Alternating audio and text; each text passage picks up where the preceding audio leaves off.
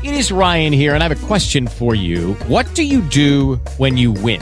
Like, are you a fist pumper, a woohooer, a hand clapper, a high fiver? I kind of like the high five, but if you want to hone in on those winning moves, check out Chumba Casino. At ChumbaCasino.com, choose from hundreds of social casino-style games for your chance to redeem serious cash prizes. There are new game releases weekly, plus free daily bonuses. So don't wait. Start having the most fun ever at ChumbaCasino.com. No purchase necessary. VGW. Void where prohibited by law. See terms and conditions. 18+. Lucky Land Casino, asking people, what's the weirdest place you've gotten lucky? Lucky? In line at the deli, I guess? Aha, in my dentist's office. More than once, actually. Do I have to say? Yes, you do. In the car before my kids' PTA meeting. Really? Yes. Excuse me, what's the weirdest place you've gotten lucky? I never win and tell. Well, there you have it. You can get lucky anywhere, playing at LuckyLandSlots.com. Play for free right now. Are you feeling lucky? No purchase necessary. Void where prohibited by law. 18+. Terms and conditions apply. See website for details. The Robert Scott Bell Show. I listen to get accurate, up-to-date information. I've learned so much from him. It is awesome. It's the best entertainment that I've found. You rock the health world. Keep it up. I love you. Now, the voice of health, freedom, and liberty, here's Robert Scott Bell. Ready to go live on the air post-Christmas. First show live. Super Don was holding the fort, making the encores go really well over the weekend. While we had some downtime, recovery time even, and I hope you had a wonderful, wonderful time as well. I certainly did. I'll check in with Super Don. I know you had little grandkid rugrats running all around on top of the 80 people you hosted in violation of Kate Brown's order to stay separated, have no one over. Well, it wasn't quite 80. It's more like 18, but I knew there was an 8 in there somewhere. Yeah. No, we actually had a really good holiday. Had a bunch of friends and family and a ton of really good homemade food. Yeah. And I got a cool Christmas present. Can I show off? Yeah. Do you have a dollhouse or something for the grandkids? I do. I've got a Barbie dream house just behind me. That's what I was thinking it was. Because my daughter has not made room for it. These Barbie dream houses are something else. Not only are they like really expensive, but when you put them all together, it's like 4 feet tall. Yeah, and that's like taller than my granddaughter. Yeah, right? Your kids can live in them. But it's like the dream thing for little girls who are into Barbie. But what are you going to get now? What is that? My son got me a Christmas present. I'm, we talk football every once in a while and just bore the heck out of everybody. Yeah, it's a guy thing, right? Sorry, ladies that like football, it's a lady thing too. And I'm a lifetime 49ers fan. And he got me this.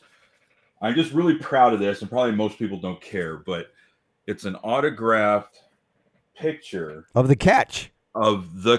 This was the catch back in 1981 when Joe Montana threw to Dwight Clark, and this is what started the 49ers dynasty. Did they sign him? It looks like it's signed. Yeah, look at that, man. Is that authenticated, or did your son do that? I believe it is. Dwight Clark and Joe Montana. That's pretty cool. How cool is that? So that'll be going up on the wall here. Yeah. But yeah, I mean, we had a really good time. Everybody had a good time, and we're just now, I think, almost got everything cleaned up from Christmas. You know what I got for Christmas weekend? What's that? A sore shoulder. Right shoulder right here, sore like Swiss cheese. Like, what happened? Really? Yeah. What would do that, Super Don? Do you have any idea? I don't know. I'll show everybody what would do that. Putting the star on the top of the tree, maybe? No, my son turned 21, and he got his dream gun, an M1 Garand. You know what? I saw a video of that. Yeah. And so we were out, we were shooting. Lots of different vintage World War II kind of guns with large caliber rounds with a lot of grains behind them.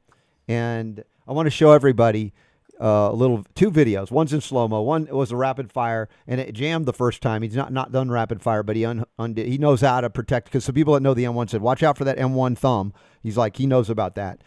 So he's protected against it. But y'all check this out. First one is more of a rapid fire. It shoots at 30-06 for those of you who know this stuff. It can do some damage. Check it out.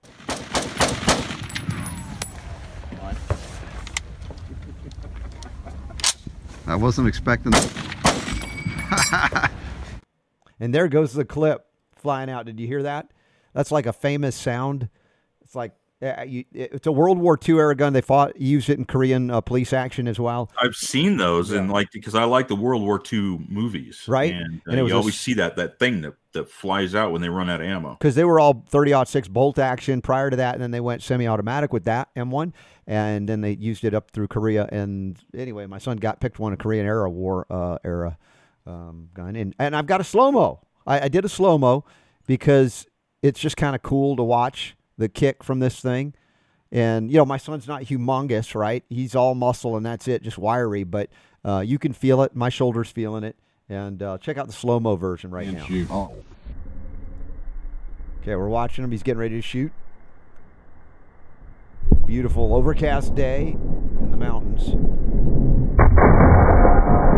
Last shot. See that clip fly out? Slow-mo, you can hear it. Cool. Sounds like Big Ben. That's really cool. And then it picks up real fast. That was kind of fun. So we had a great time. And, I've got these things in case they mandate vaccines here, Super Don. We're going to talk to Rick Jaffee about that. That's what they look like. Look at how big those are. That's a clip right there of it's 8 rounds of them. Those are huge. Yeah. Those are huge rounds. So I got my son the bodyguard, and we're all good here. Hope you all had a great weekend. And I think we're gonna go this week. We're gonna go today, tomorrow, Wednesday. Probably unless there's like an urgent coverage need. Mm-hmm.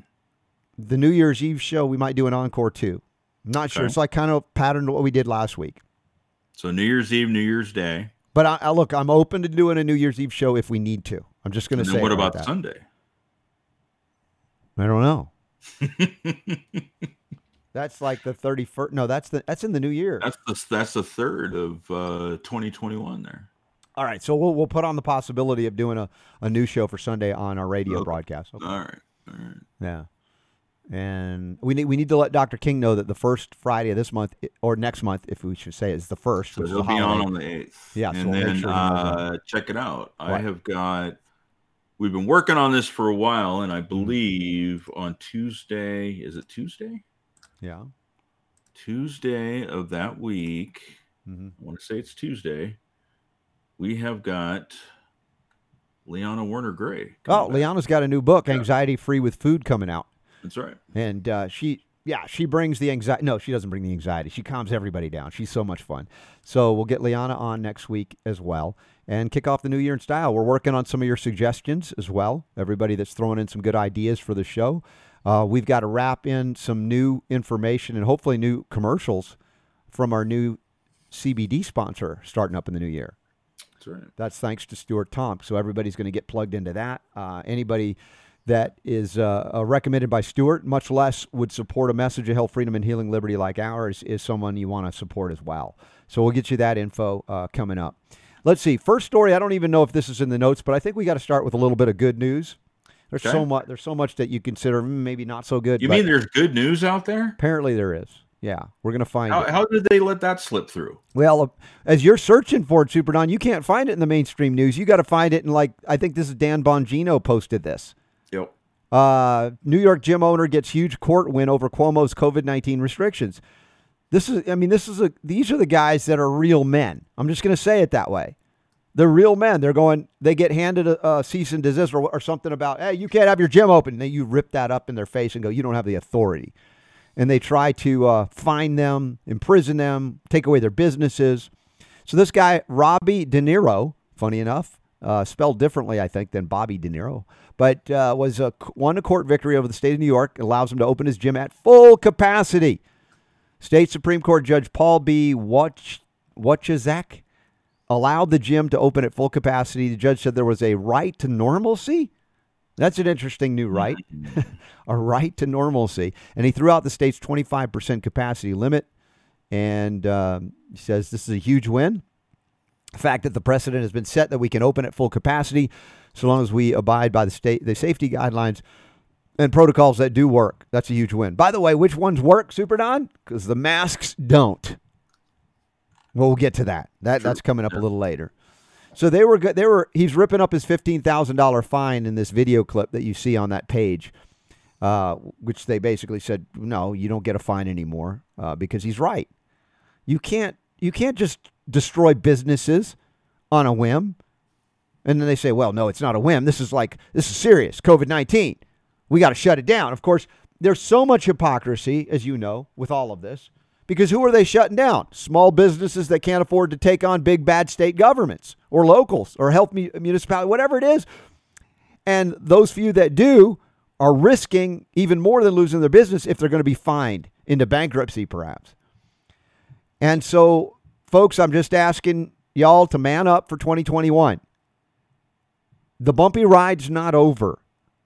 This has always been predicted by our founding fathers here in the United States, that if we ever went to sleep on defense of liberty, tyranny would rise its ugly head. Or will it raise its ugly head? We'll find out, because my grammar is just all over the map today. I'm not used to doing a live broadcast. It's been a few days. I'm getting back on the radio horse or whatever, the media horse. So 2021, it's not going to be better because it can't be worse than 2020. It'll be better because of what you are willing to do. Finally, standing up in the face of tyranny and going, no more. We had it. We gave you some leeway in 2020, and it's not going. No, we're not doing that again. And they're going to try and ramp up the anxiety. They're going to try and ramp up the lies about a COVID-19 variant, 2021, whatever they're going to call it. They're going to ramp up mandatory vaccines if they can get away with it. Anything that you let them get away with, they're going to attempt. All right, let's just get that out in the open. It's not a mystery.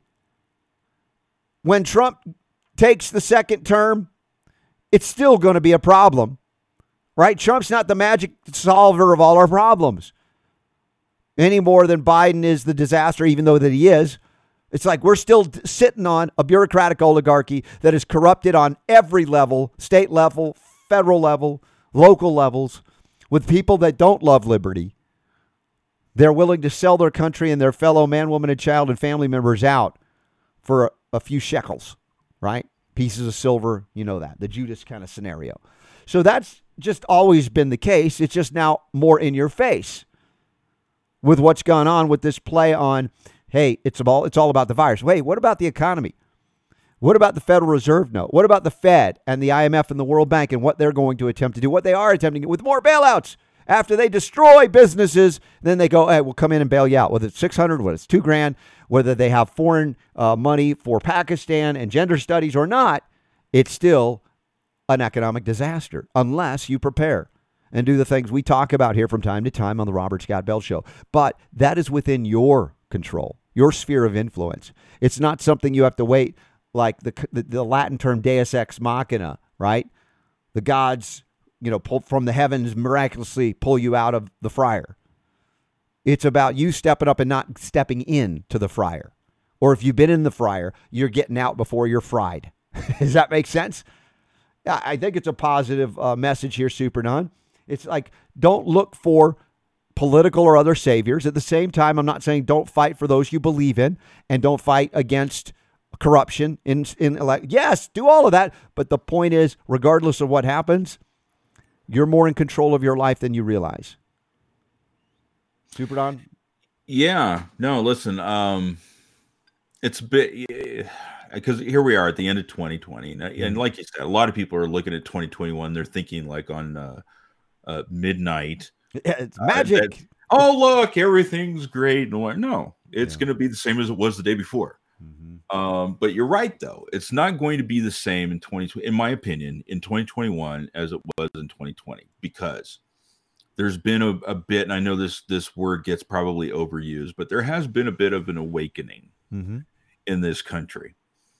I was having a conversation with someone over the holiday period of time there about, like, what do you think is going to happen in 20, because they're talking about lockdowns, and here comes, the next virus and everything. And I was like, you know what? They're not going to get away with this again.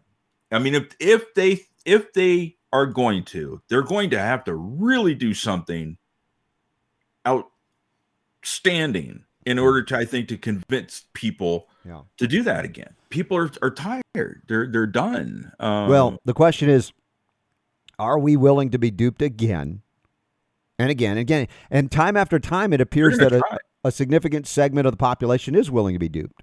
Look around. But as I predicted, I said they're not going to let you go back to breathing without a mask. Normal. Yeah. Well, that's true. That's true. And I think one of the conversations I had with my son was, I said, look, this is how they do it.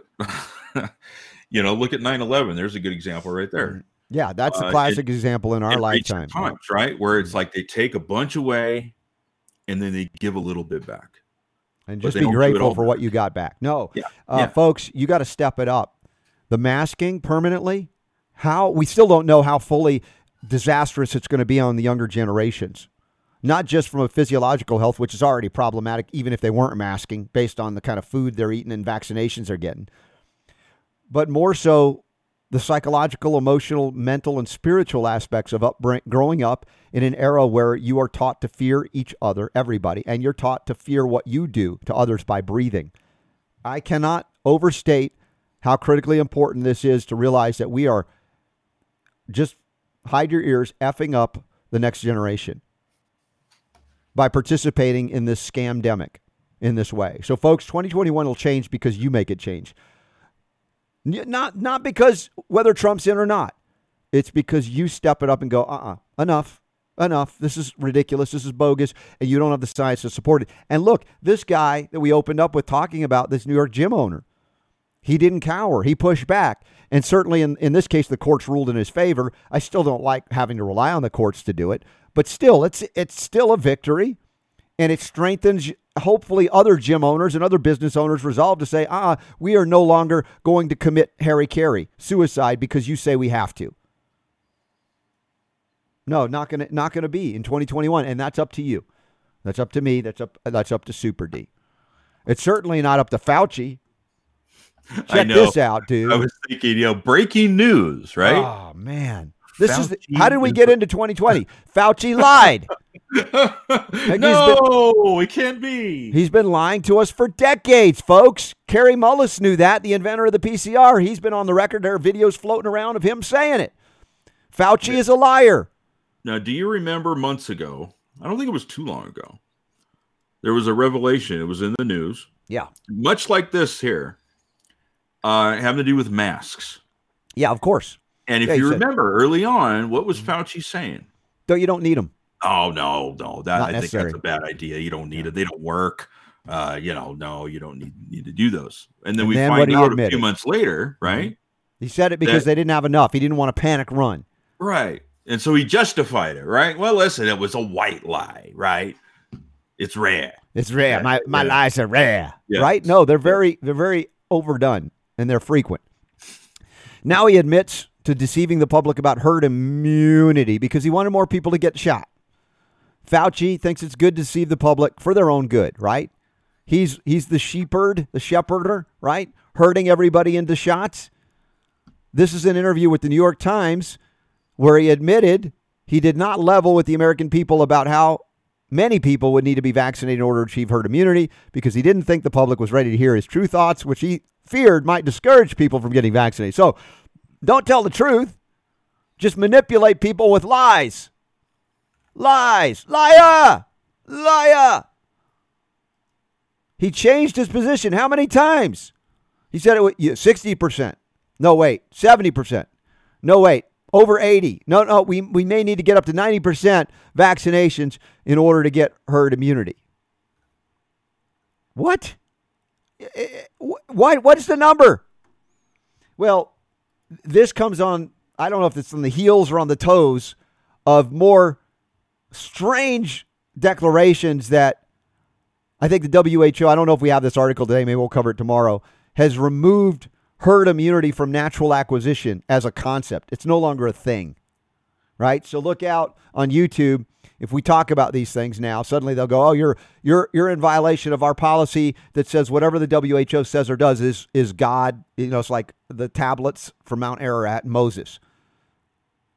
They say that herd immunity is no longer a thing from natural acquisition. It can only be acquired via vaccination, which is the irony there, of course, is the only time it's ever been identified as a real thing at all is via natural acquisition of whatever you call a disease or a virus or something along those lines.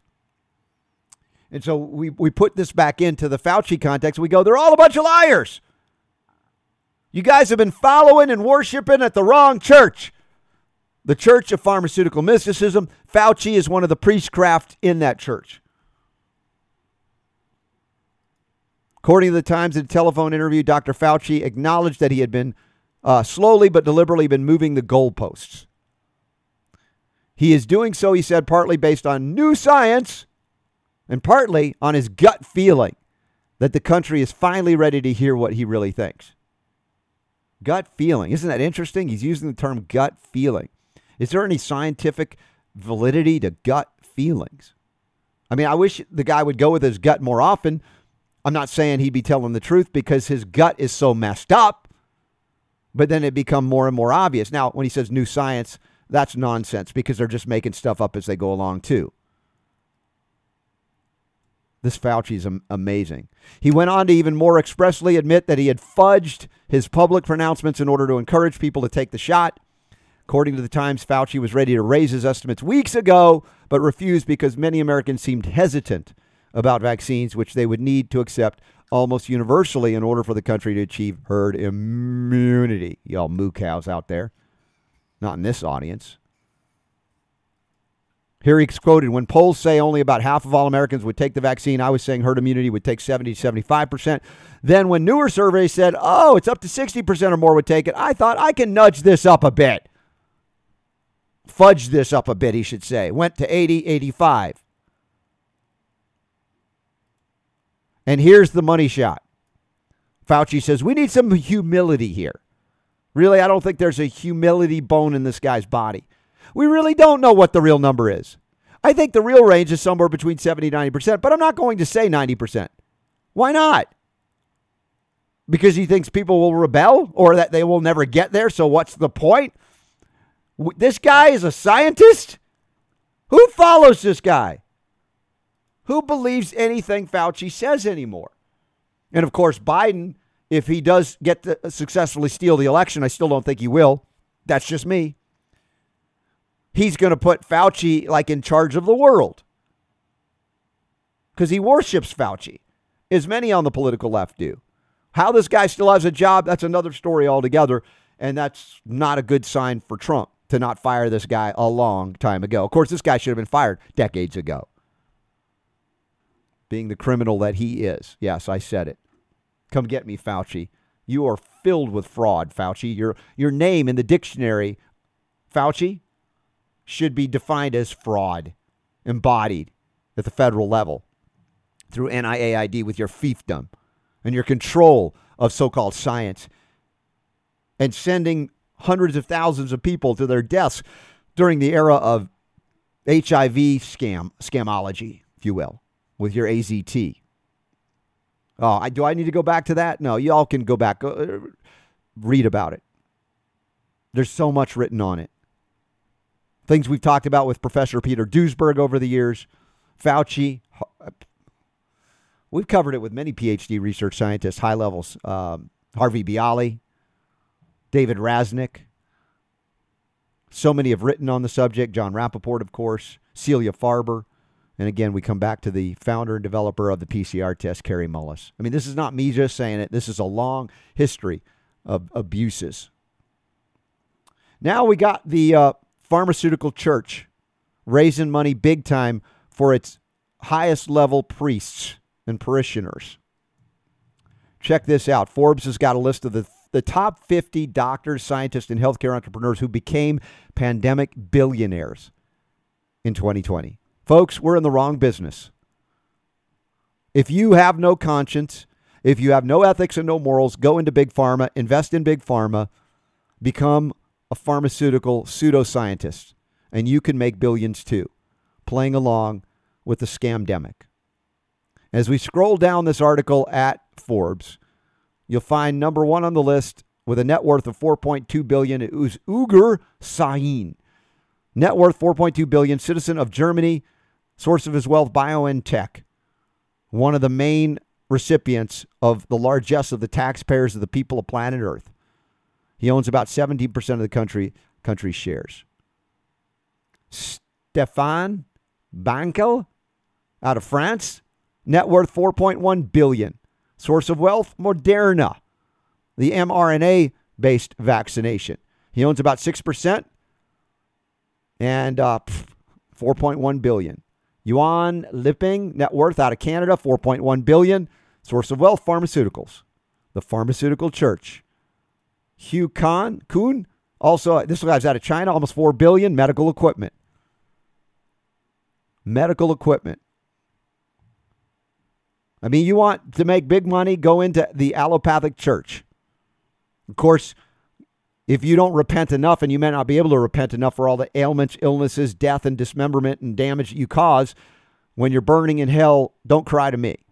Carl Hansen, $2.9 billion out of Canada.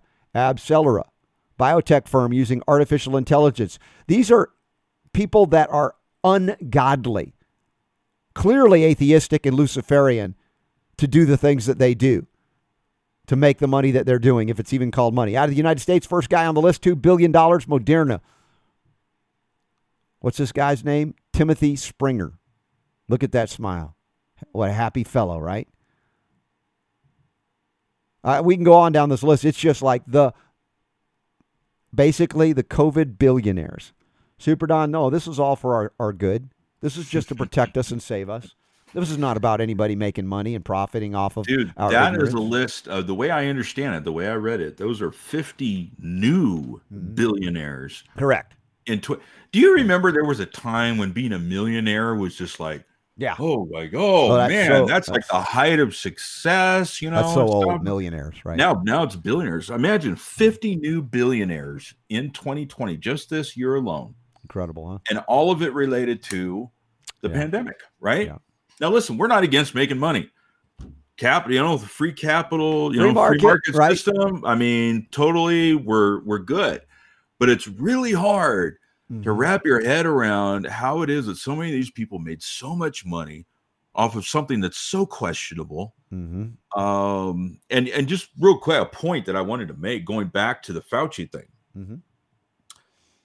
I am sick to death of these doctors and scientists that just look befuddled on TV over the idea that people don't trust science, that people don't trust the doctors. Wow. When you have got the guy who has been put on the pedestal in this country and in the world, really, by a lot of other countries as being the guy, Anthony Fauci, liar. He's the man who will get on TV or do an interview and will literally be like, yeah, I lied. And everything's okay. Nobody has a problem with that. Right. And so the question has to be asked, how is it that you cannot understand that if you've got Anthony Fauci, who's the guy, he's the top virologist, healthcare dude that's in charge of everything that is the truth about this pandemic. And he comes out there and he twice now. First about the mask. Well, I just said that because I wanted you to do something right.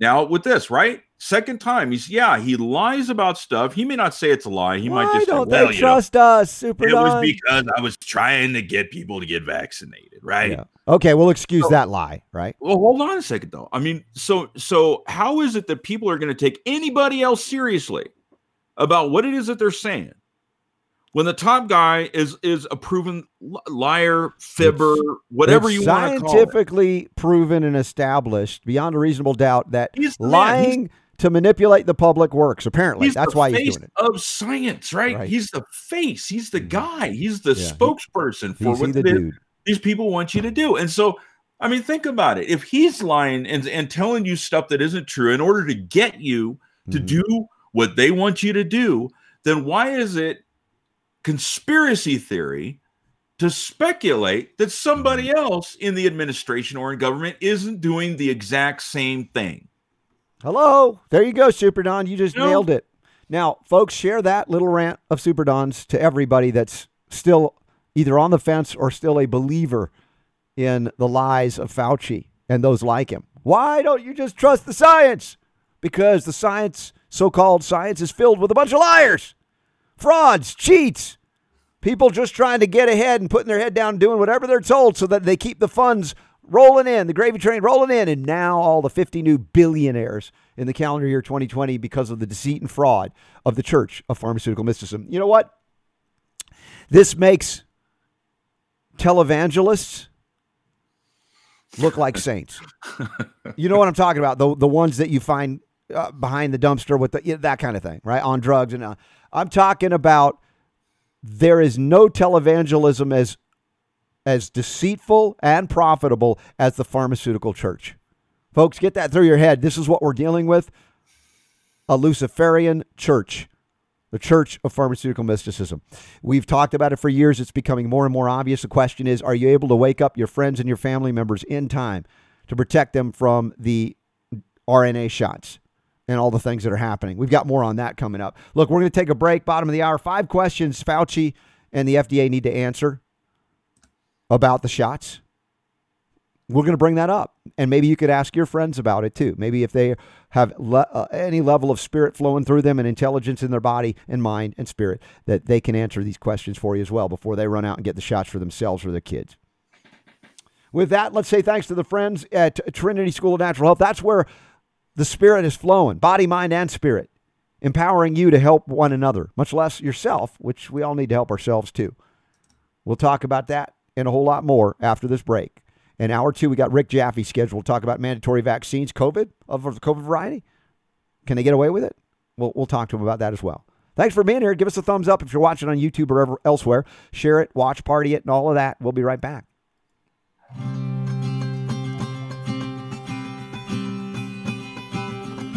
All across the country, people are waking up and searching for answers for a better, healthier lifestyle.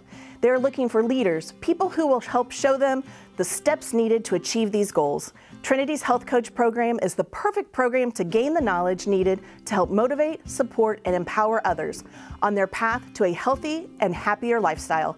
This course will teach you how to evaluate client needs and make safe, effective lifestyle recommendations. Core concepts of human body systems and how their functionality can be optimized through lifestyle changes. Supporting natural health practices, including pH balancing, Bach flowers, physical observations, and iridology.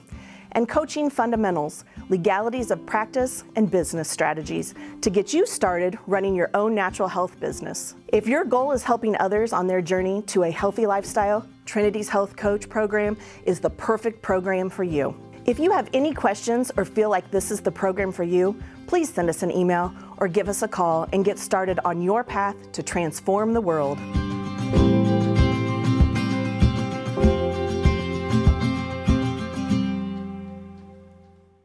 All right. Thank you all for being here. And it almost feels like a new year already, Super Don, just like having a few days off like that. We come back, but it's still the same calendar year. We haven't escaped 2020 yet. I mean, we could try, but it hasn't happened. But at the same time, I go through this every year. I'm sure I'm not the only one. But it's like the day after a holiday that falls in the middle of the week, and you get up in the morning, you're kind of like, what am day? I? What's my purpose? What am I supposed to be doing right now? It was weird. It's really weird. I had to keep reminding myself on Saturday that it was Saturday. Yeah. Or on Friday, I think it was, because I was like, wait a minute, tomorrow I have to do this. No, wait a minute. I still have a whole weekend. It was really weird. It's hard to know what day of the week it is in the week before, between Christmas and New Year's. That's true every year. We got to cover on Wednesday with Ty the bombing or missiling. What the heck happened in Nashville, Tennessee at the AT&T building? Dude, that's freaking weird. Yeah. Really weird. Because think about it. AT&T has these NSA-type data centers in a number of cities. Yeah. I've walked by the one in New York City that's been there for decades, and there's just some wages of weirdness with that one. And so we'll check in with Ty. Ty also says he's going to go to that thing on January 6th, a big Stop the Steal rally in D.C. that Trump's inviting everybody to come to. So we might be able to get some live reporting on that because it's a Wednesday as well. Now, that's the day that is supposed to make things official for Biden, right? That's the theoretical day, yes. Right? Yeah. That's supposed to be. So we'll see what happens. I know, Super Don, I don't think anything's changed in your mind about where you think this is going, but, dude, they have messed up so bad. Even if Biden is successful, it ain't going to be pretty for him or anybody that follows him on that front based on the fraud that has occurred. So we'll get to that. I don't want to spend a lot of time on that today. I do want to ask. I didn't even say anything. I know you did. Notice that? It's me. You did great. I said nothing. You paused. Good job. All right. This is out of the Defender, children'shealthdefense.org. Bobby Kennedy's group doing great work. Lynn Redwood has a great article about 5 questions Fauci and FDA need to answer on Pfizer and Moderna COVID vaccines. We are hearing more and more about healthcare workers, particularly frontliners that are getting the first round of these shots, suffering severe allergic reactions. And FDA and Fauci need to talk about this. Explain. Fauci heads up the National Institutes of Allergy and Infectious Disease, NIAID. Allergies is right in the name. Wouldn't he be capable of answering a question about this? And who should or should not get the shot? Of course, we have our opinions here on nobody, but granted, even if you're for it, might you take a pause and go, hey, man, there's some problems here, bigger and badder than we thought, and they're happening. First question is, why didn't the FDA Center for Biological Evaluation and Research require Moderna and Pfizer-BioNTech to conduct immunogenicity tests on their COVID-19 vaccines for anti-drug antibodies as recommended in the agency's own guidelines for drug development during clinical trials? In other words, if they knew they were going to put something like polyethylene glycol, PEG, in it, and it is known in the scientific circles and realms of the peer-reviewed medical literature, much less clinical reports, poison reports, allergy reports, that it can trigger hyperimmune responses, anaphylaxis, why would they have not conducted tests about that or other ingredients that might trigger such responses? I think that's a legitimate question to ask. But why don't you just trust the science, Super Don? Why don't you just trust the science? Stop asking the tough questions. Just trust the science. It's like, dude, just like you're frustrated with that, Super D, the science says that PEG can elicit these responses. And you were just pretending that, well, not this time. How is that scientific? How is that at all of any concern to anybody? It was an emergency. Yes, right. You're right. You're right. There you go again, getting it right again. When it's an emergency, the rule of necessity kicks in. What does the rule of necessity kick in? No law. The abandonment of all law, common sense, and even science. So it's not that it's unknown. Polyethylene glycol, PEG, known immune responses to this therapeutic protein have the potential to affect pharmacokinetics, pharmacodynamics, safety. I mean, this is basically fancy ways of saying, man, it can kick your butt. Your immune system can overreact. On and on it goes. Clinical effects of the immune responses in subject, highly variable. You don't know if it's mild or severe. You don't know. Who knows? Well, they tried to say if you've had a reaction to a previous vaccine with that ingredient, that's it. But it's happening in people that have never had reactions, not knowing reactions to any other vaccine. So that's not good enough. I mean, all of these things they're there for any scientist worth their weight in salt to be able to see if they had integrity, if they didn't lie like Fauci or lie like a rug when Fauci walks over them and tells them what to do, or others like that. This is a very well-researched article, and it's hyperlinked so you can read all of the scientific, or a bunch of it, that points to the problems that they should have known, that they did know. By the way, did you notice there was that doctor, I think it was in Boston, that had an allergic reaction, and they're saying that it looks like people that have shellfish allergies might not be able to, or might have a reaction to this, that they keep expanding the net a little wider, don't they?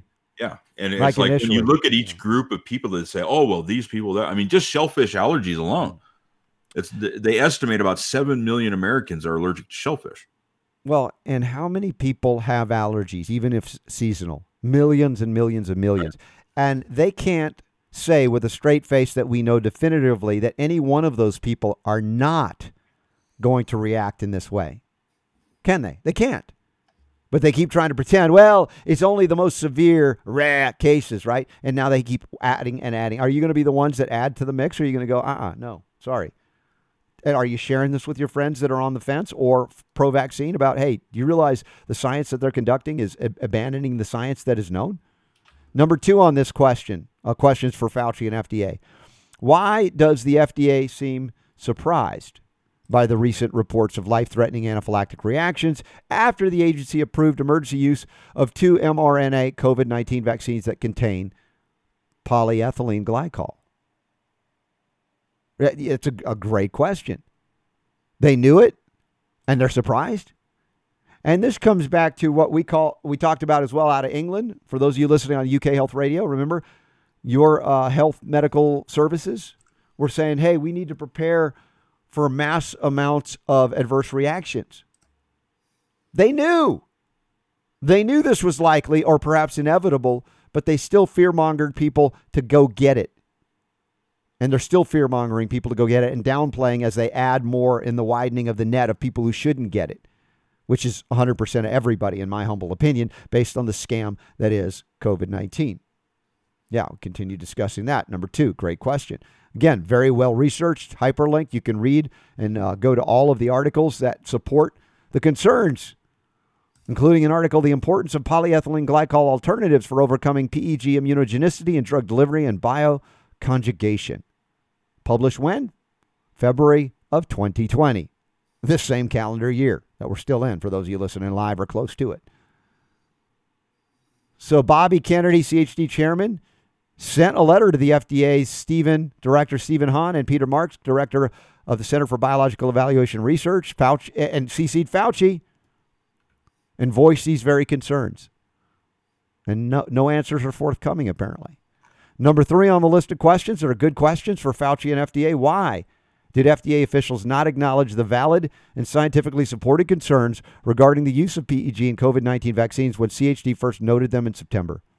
Again, this is months before they were emergency use authorized and then hit the proverbial not real marketplace by force in some cases. And they were warned by scientists that said, hey, this is a problem. We're showing you this is a problem. Why aren't you concerned about this? Why aren't you saying anything, paying attention, or anything? It's not like they're being surprised it's been sprung on them after the fact that this thing is released. They knew it, and they did it anyway, folks. They're a bunch of deceitful, Luciferian, scum-sucking pig liars. Do I need to be more direct without cussing? Why, number 4, did the FDA abandon its regulatory authority to the pharmaceutical companies developing COVID-19 vaccines? Why? And there's apparently in July, COVID Prevention Network was reached with concerns about the use of PEG in Moderna's vaccine, citing a 2016 study. Again, these are all out there. This is not like it was hidden. And I mean, it's just right in your face. Folks, anybody that's still trusting the pharmaceutical church is asking to be taken out of the life chain. You talk about Darwin Awards at that point, and I'm not a fan of Darwin anyway. But dude, come on. Finally, number 5. Will FDA and NIAID now require mRNA vaccine manufacturers to conduct assessments of the immunogenicity of the pegylated lipid nanoparticles used in their COVID-19 vaccines? And will they consider pre-screening? Will they consider pre-screening of all mRNA vaccine recipients for the presence and titers of the anti-PEG antibodies? I mean, that would be reasonable, wouldn't it, Super Don? I mean, at this point, it's not hidden. It's widely known. And they want to say, well, everybody should get it except you and you and you. But as we've acknowledged here, they keep having to widen the net by finding out, oops, we should have widened it for, no, we didn't. There is no testing being conducted. There's no analysis. There's very little questioning of people that are going to get the shot about this history of allergies, not just allergies specific to vaccines or vaccines that contain some of these ingredients. But as we're finding out, as you said, shellfish allergies. What about allergies to food dyes? Can we go on and on? What about glyphosate? All these things that are destroying our normal immune reaction with the world, and then we inject this stuff with mRNA on top of everything else. With ingredients never used before in a vaccine. Yes. Yeah. But it was an emergency. Once again, abandon all logic in an emergency, abandon the rule of law, constitutional limitations on government, all gone when an emergency is declared, however shallow, hollow, and bogus the emergency is. And as time goes on, in Super Don, we got to, between now and the end of the year or right at the beginning of the new year, do we not have to double check all-cause mortality stats in entire countries to find what has been showing up all throughout the year? That there is no spike in mortality, all-cause, which makes no sense in a pandemic year when there should be a spike above normal, above average. And if that proves itself to be the case, then they, once again, are playing Orwellian games with words and their definitions, where a pandemic is not what you thought it means. It means whatever we say it means now because we want you to be scared so that we can have 50 new billionaires in the pharmaceutical church. You got any questions? Any questions, anybody? Bueller. Hello. Nobody's paying attention. It doesn't matter. It does matter. Love you all. Thank you for being here, y'all. Chris Steiner says Pfizer's trial excluded those with severe allergies. Yeah, so you'd be guaranteed not to find certain what they call side effects, adverse effects wouldn't happen because we have excluded them. But now that the shot's on the market, we're not going to exclude them unless we're caught, and then we have to be forced to say maybe those people shouldn't get the shot, right? Besides the fact that we have everything that you need to take care of if you believe in the reality of a COVID illness of some kind. So like I said, it doesn't matter whether you believe it's isolated or not. That's irrelevant to the discussion. With whatever it manifests as, we have solutions and answers and options that can counteract it. You survive, you thrive, you're stronger and better for it, not weaker. And that's the other thing. Another lie of the year 2020, Super Don, is that there are secondary long-term effects to COVID exposure, right? Normal things that occur following an illness that you treated with meds that deplete minerals, meds that congest your liver and your kidney, Super Don. You know what that results in? Depression, loss of energy, secondary infections, or secondary chronic manifestations, even like diabetes. So they say, oh, long-term exposure, the risk of COVID, you get this. It's like that is a normal follow-up to anybody who's had any kind of viral ailment or illness that went big pharma and congested their liver and kidneys and depleted their minerals. It's not new, but they're marketing it as something new. So they go, hey, I know you're not scared of COVID because you've seen the stats. It just kills everybody except 99.95 or 7%. You know what I'm saying? And they call it long COVID, I think. Long COVID, right? So they're going to go, hey, you really need to pay attention to the long COVID thing, the long game. Don't worry about it. We know you're not going to die from it. But listen, there are pharmaceutical companies out there that right now are sitting in a boardroom and they're going, what drug can we come up with to address long COVID? And there's going to be long COVID commercials, right? Now these things. This is a fishtail, the long fish, right? How big was that fish? It keeps getting longer and bigger, and that's what that is absolutely what we're witnessing here. Yeah. So, anyway, we got comments of the day. Hey, why did Jeff he shut down his Twitter account or something? I don't know. He was blasting. Yeah, out. I did. Yeah. I saw something about that. Yeah, I'm not sure what happened, Jeff. I don't know. I mean, we're not fans of Twitter. We just use all the media outreach we can because we're still the best kept secret in health talk media. Seriously, how many list a bunch of people and we're never on the list? It's like we're riding under the radar. Maybe there's a reason for that. I'm not complaining. I'm just saying. So y'all keep sharing the show for those who are ready to hear this message, this empowering message of health, freedom, and healing liberty. And an occasional, I think it's called a comment of the day. Hey, you guys! Hey, I tell you what. Hey, here's an idea. All right. Hey, listen up, everybody. Excuse me. I got something to say. All right, here we go. Comment of the day time on the Robert Scott Bell Show. And this one's coming from, let me see, I got to scroll down as we go here. All right, scrolling. Here we go. Today's show notes. Comment of the day from Bill. Bill says, Robert, you of all people making such a horrible grammatical mistake on the 12. I think you just got busted. 12/20/20 at approximately 33 plus minutes. I mean, he's nailing me. I can't hide from this one. I was surprised to hear you say more easy instead of easier. What say you? I am right. Did I say more easy? Super. You know what? I'm going to confirm. Listen, I'm going to trust Bill on this one. I'm going to trust Bill because he's going. He's being very nailing it to the minute, right? Yeah. But folks, you got to understand, there's a double standard on the Robert Scott Bell Show. I can call you out on your grammatical errors, but you can't say a thing when I screw up. Oh, you've got a bit of a dictatorship going on. Yeah, it's something. Do as I say, not as I do. Yeah, I see. Dictation. What do you do? Dictation. You say what to say. Well, the only people that can correct me, my wife, Super Don, if you want, and everybody. Yeah, y'all can do that. Well, absolutely. If I'm busted. Oh yeah, I'm busted. Different. Did you see how he follows us up though? He says, "I'm learning a great deal from you, and teaching others. You make learning more funner." Okay, Bill. All right, busted. Thanks for all you and Super Don do, Bill. Well, we love you, Bill. Appreciate that. Yeah, call me out. I don't mind. Super Don loves it because it makes him feel even better about himself. Not that he shouldn't feel awesome about himself because he's super. People are paying attention there. I like it. Yeah. Well, you'll never know when I, let's say, screw up some, I don't know if it's grammar or grammatically incorrect, but something could happen. So y'all pay attention. We should almost have in 2021 contest about catch Robert when he screws up and then they win something, Then they'll really pay attention, right? Oh, man, I got to hear every word if I could win something. Dude, do you want that kind of pressure?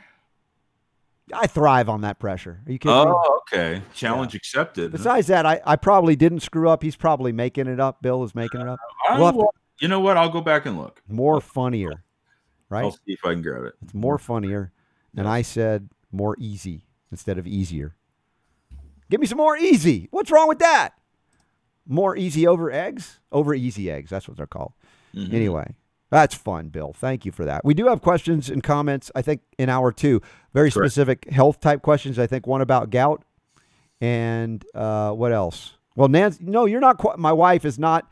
She is not eligible to win prizes because she catches me all of the time.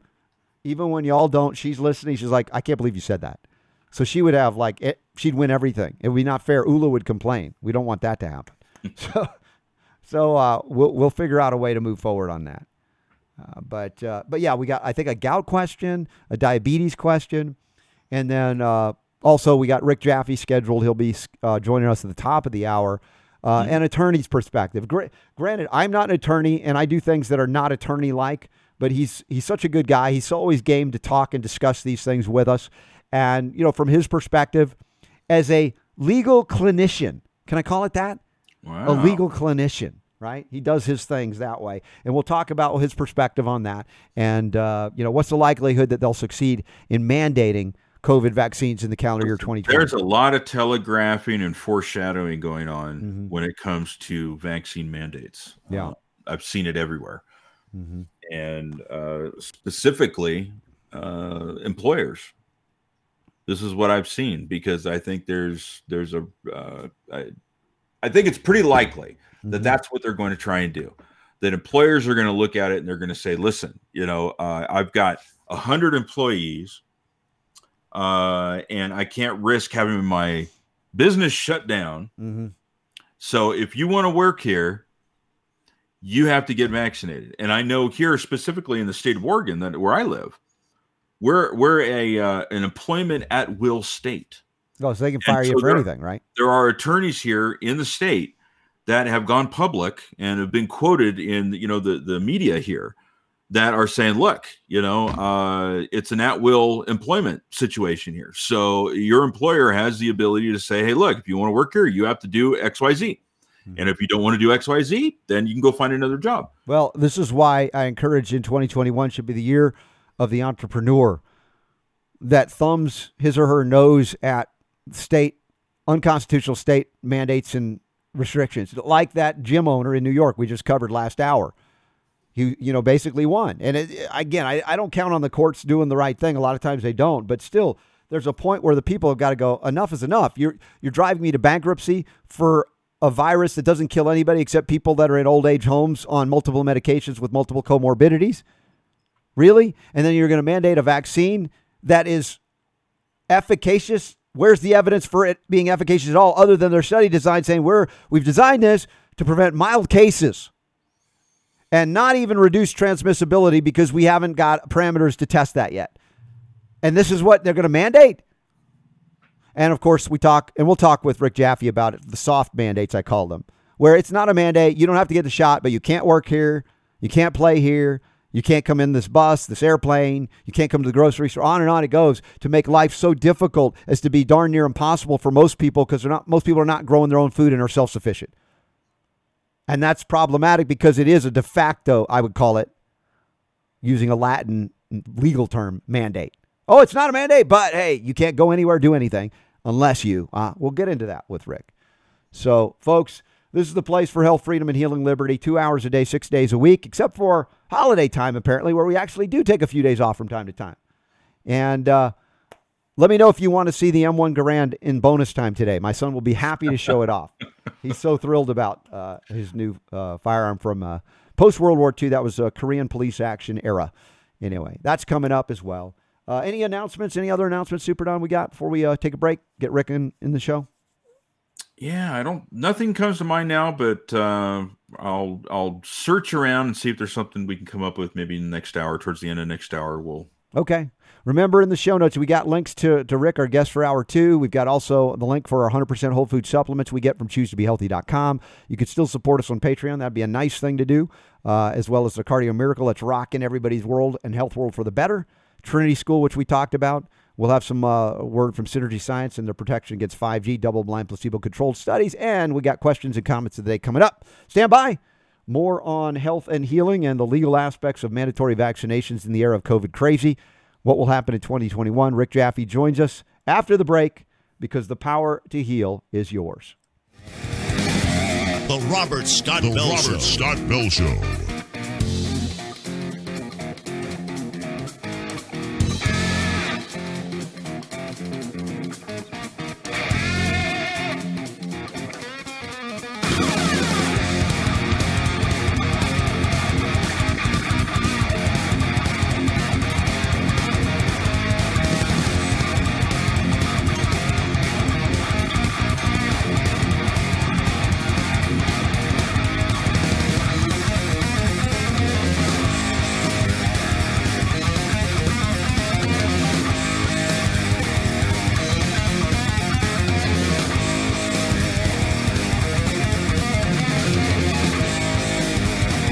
Robert Scott Bell Show.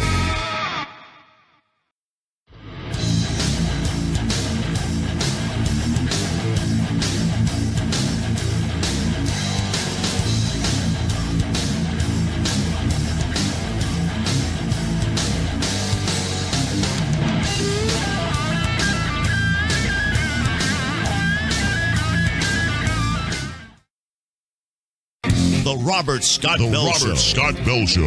I listen to get accurate, up-to-date information. I've learned so much from him. It is awesome. It's the best entertainment that I've found. You rock the health world. Keep it up. I love you.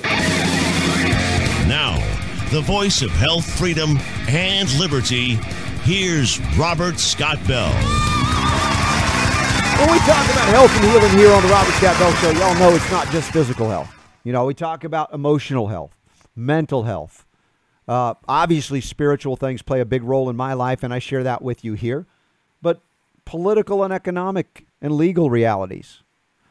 These are important to discuss because if you are truly what we call holistic, that is, you involve the whole, you recognize the relationship and connection between everything. And one of the disasters of our modern era is the success of elitist authoritarians, whether it be in medicine or other areas, separating cause from effect. We see it in medicine all the time with vaccination. You get a vaccination, you have an adverse event, they say it has nothing to do with the vaccination.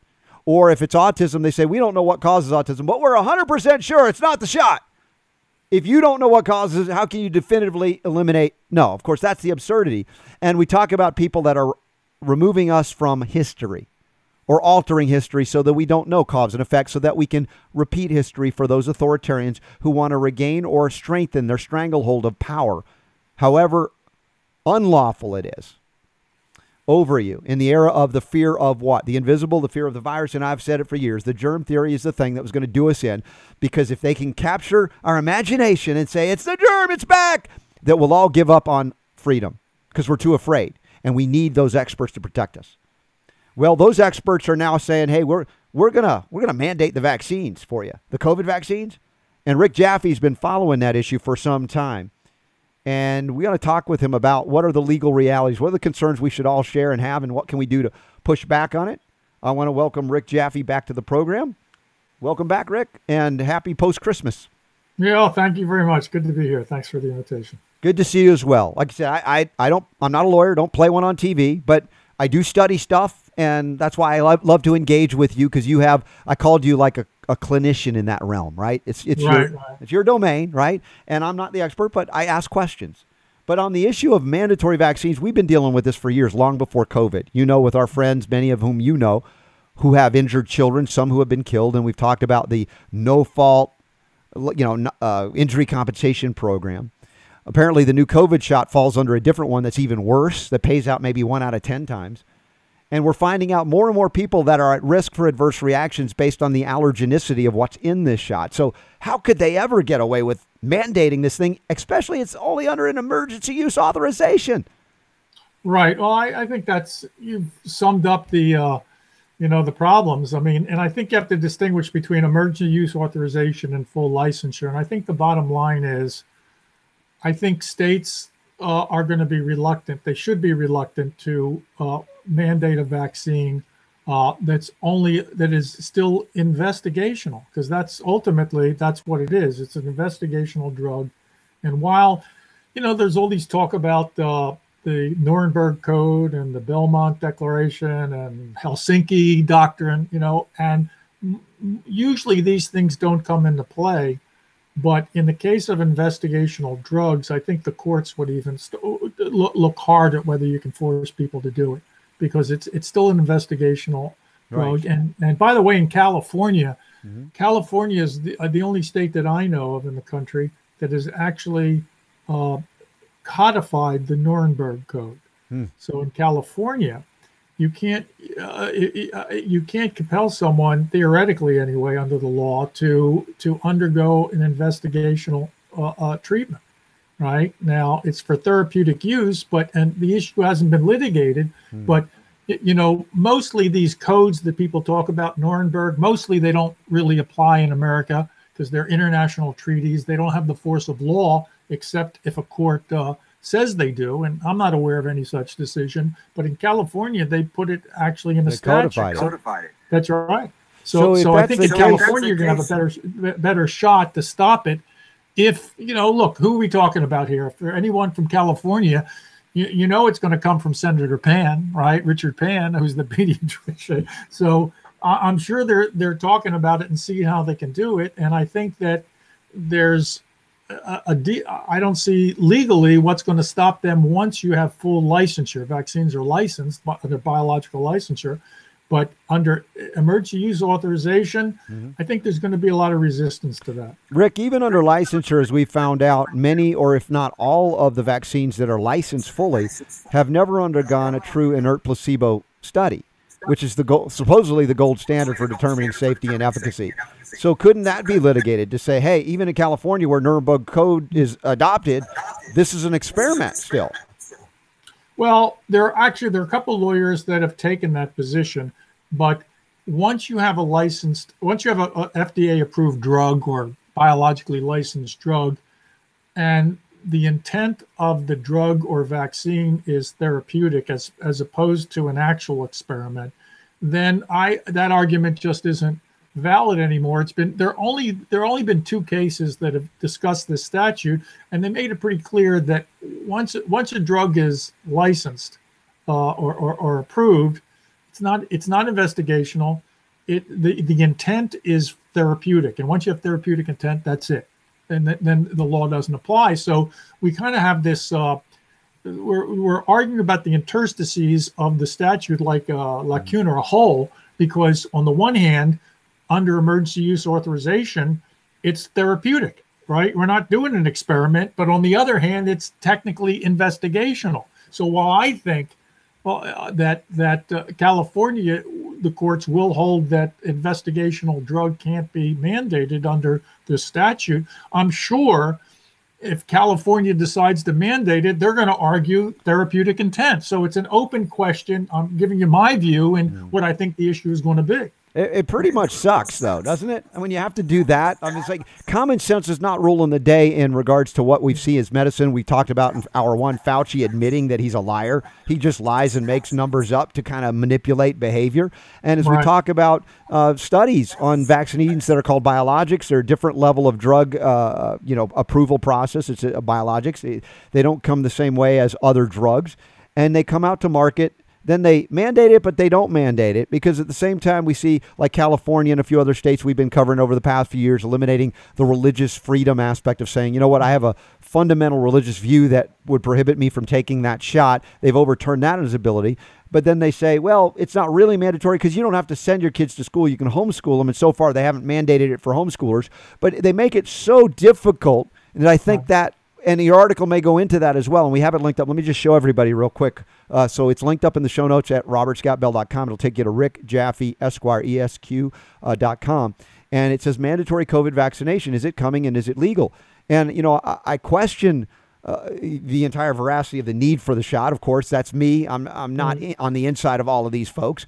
But the reality is we're dealing with an experimental shot. If there ever was one, mRNA vaccines right now, the two that are really on there, have never before been on the market, ever. And all tests that have been done on animals have been disastrous, and there's been other things on humans when they've hit what they call pathogenic priming.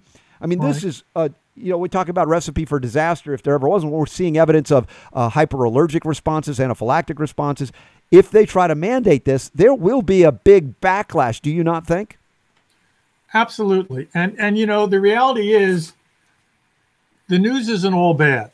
All right. And this is actually a case where there's something that people can do in every state. And that is, actually, the next article I'm going to write is about some of the legislative efforts up till now. And, you know, we're about to start in many states a new legislative session come January, early January. And I think, and this is what I'm going to ask in my next article, I think everyone's got to contact their legislators.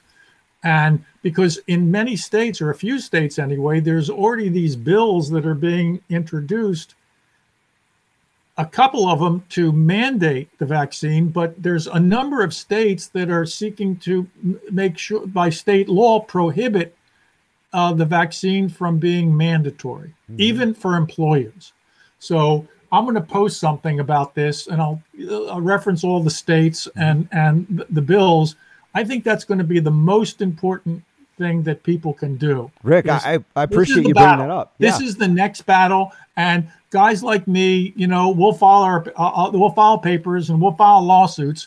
But the best way to stop it is to get the state legislatures to basically say that, given even once it's licensed, it's a new vaccine, it's a new technology. There is obviously no such thing as a long-term safety study in this, because I think the first patients got it in like July or something like that. Yeah, in the test. Yeah. For all we know, people are going to grow a third head or a second head. You know what I mean? Nobody really knows what's going on.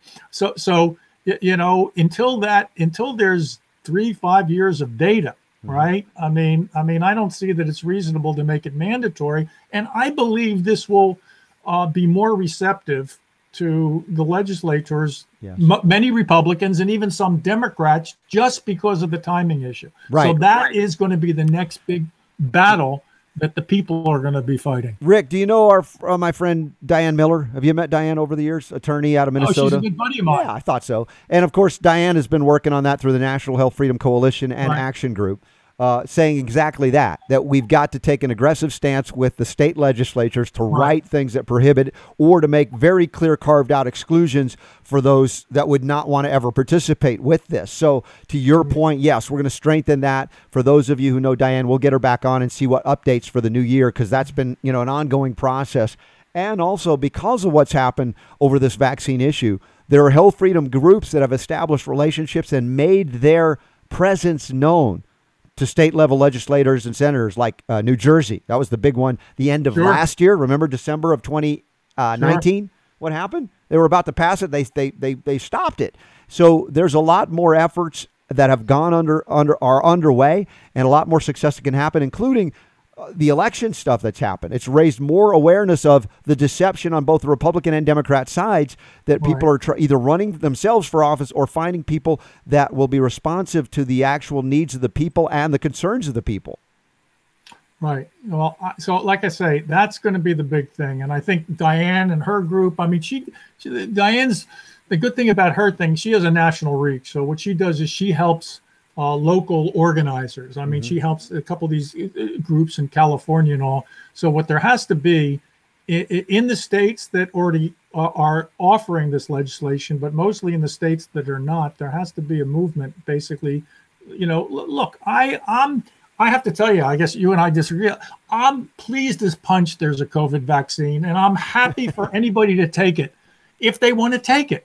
You know what I mean? I mean, maybe if that gets me back to, I used to play competitive volleyball. If that gets me back to volleyball because everyone gets vaccinated, I'm happy as hell. You know what I mean? Now you have a different view, but it doesn't mean I'm going to take it. But you're not the one picking up the pieces of their health. That's all. That's their decision. Right. True. Freedom. We're aligned on the freedom principle. I'm about freedom. 60% of the people, 50% of the people thinks it's safe because the authorities say it's safe, and Anthony Fauci says it's safe. Even if he was a liar. God bless him. Okay. God bless him. Take the shot. I'm going to wait. Rick, I'm going to wait 2, 3, 4 years. But I applaud anybody who's willing to take it, based on the belief or based on their reliance. Rick, I just, in the South, we used to say, bless their hearts. Right. Yeah, and it's like, look, I'm going to do everything I can to raise awareness of the danger. And ultimately, I'm not going to physically stand in the way of someone that wants to get the shot. I've never been that way. I'm all about freedom. I'm not thrilled about it because it's going to increase the amount of chronic disease in our country. It's going to destroy whatever's left of our healthcare system if we even have one. So there are a lot of untoward side effects, secondary effects of that. But I get your drift, so to speak. I understand what you're saying and why. But let me ask you about the mandates of a soft right. I call them soft mandates. Right. They're like, you have to have it, but you don't really because we're not going to require it. But if you don't get it, then all the things you're not allowed to do, including play volleyball, for instance, right? That to me is, I'm not using the term as a legal guide, a de facto mandate, is it not? Because all the things you normally do, now you can't unless you do the vaccine. That's not really mandatory unless you want to do all these things. Well, and that's really the system that we have now with children. I mean, there's no law. We don't have compulsory vaccination. We have mandatory vaccination for children. They don't line people up and stick them, but you have options, but the options are unpalatable, right? And that's the problem. And look, we have this model in the world already. For the last 100 years, if you want to go to, Africa, you got to get 3 or 4 shots, and you have to have a vaccine book, right, before they let you in the country.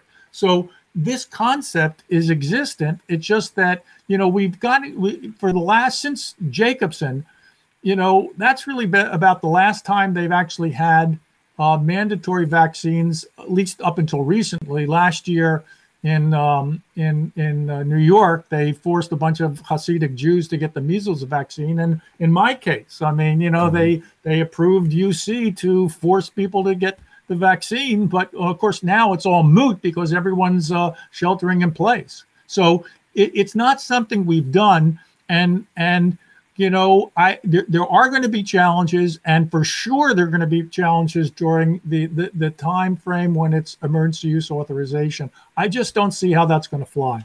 No, I think they're going to try it. There's no question that they are attempting it. But for instance, most Americans do not produce their own food. They're not independent truly in a local community kind of sense, and they rely upon food being delivered to local stores, and they have to go into them to get them. Now, if they expand so-called mask requirements to enter, which are already offensive to many people,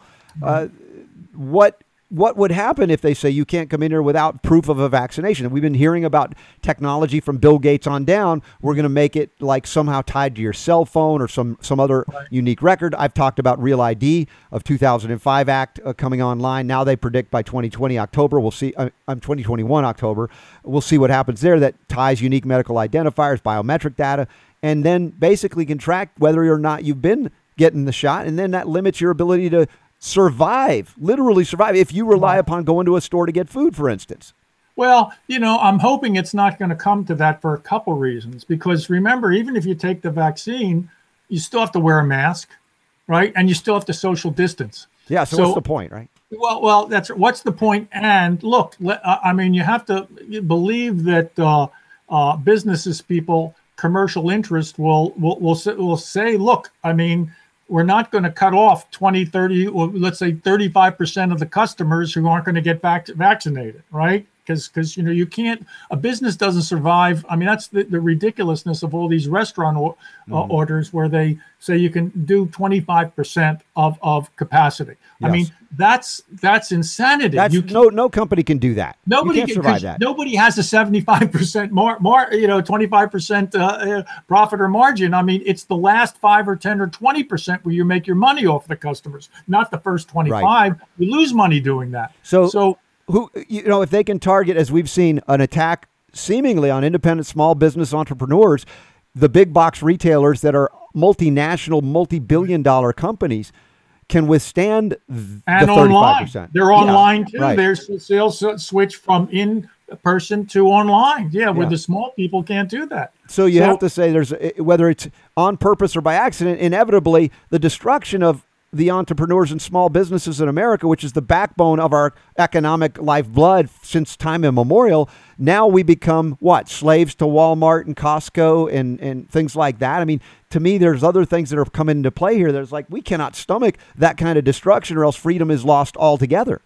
Right. Yeah. I mean, it's bad. I mean, it's like, and of course, everyone that's saying you have to shelter in place, every one of those people is making their same salary. I mean, they don't have any skin in the game. So it's pretty bad. And you have to believe. And then what happens if there's a third wave? Or let's have the vaccine, you have to get it revaccinated. So it's not sustainable. And at some point, people are going to rise up and like they are, and file these lawsuits. And at some point, especially maybe some of these Republican states, they're going to say enough is enough, and they'll have some legislation about it. You're right. And you have in your article the feds versus the state. We've covered that the state level is where this is really happening. The mandates, there's no basis for it on a federal level. State versus private party mandates, you've got article on or paragraphs on that. Emergency use authorization versus full vaccine licensure. We've discussed that a little bit. And I think it's a comprehensive overview to say. I mean, it doesn't make people happy when they read it, but you're just giving an honest analysis based on your experience here about, what we're looking at in the future if things go this way. Right. And things could change. I mean, what we haven't seen so far, let me point out something here, which, on the vaccine context. In this case, Oliver, U.S. versus Oliver, which I've talked about in some of my posts, there was a dissent, and Judge Newman quoted the legislative history from the National Vaccine Act, the Vaccine Act from '86, whatever it was.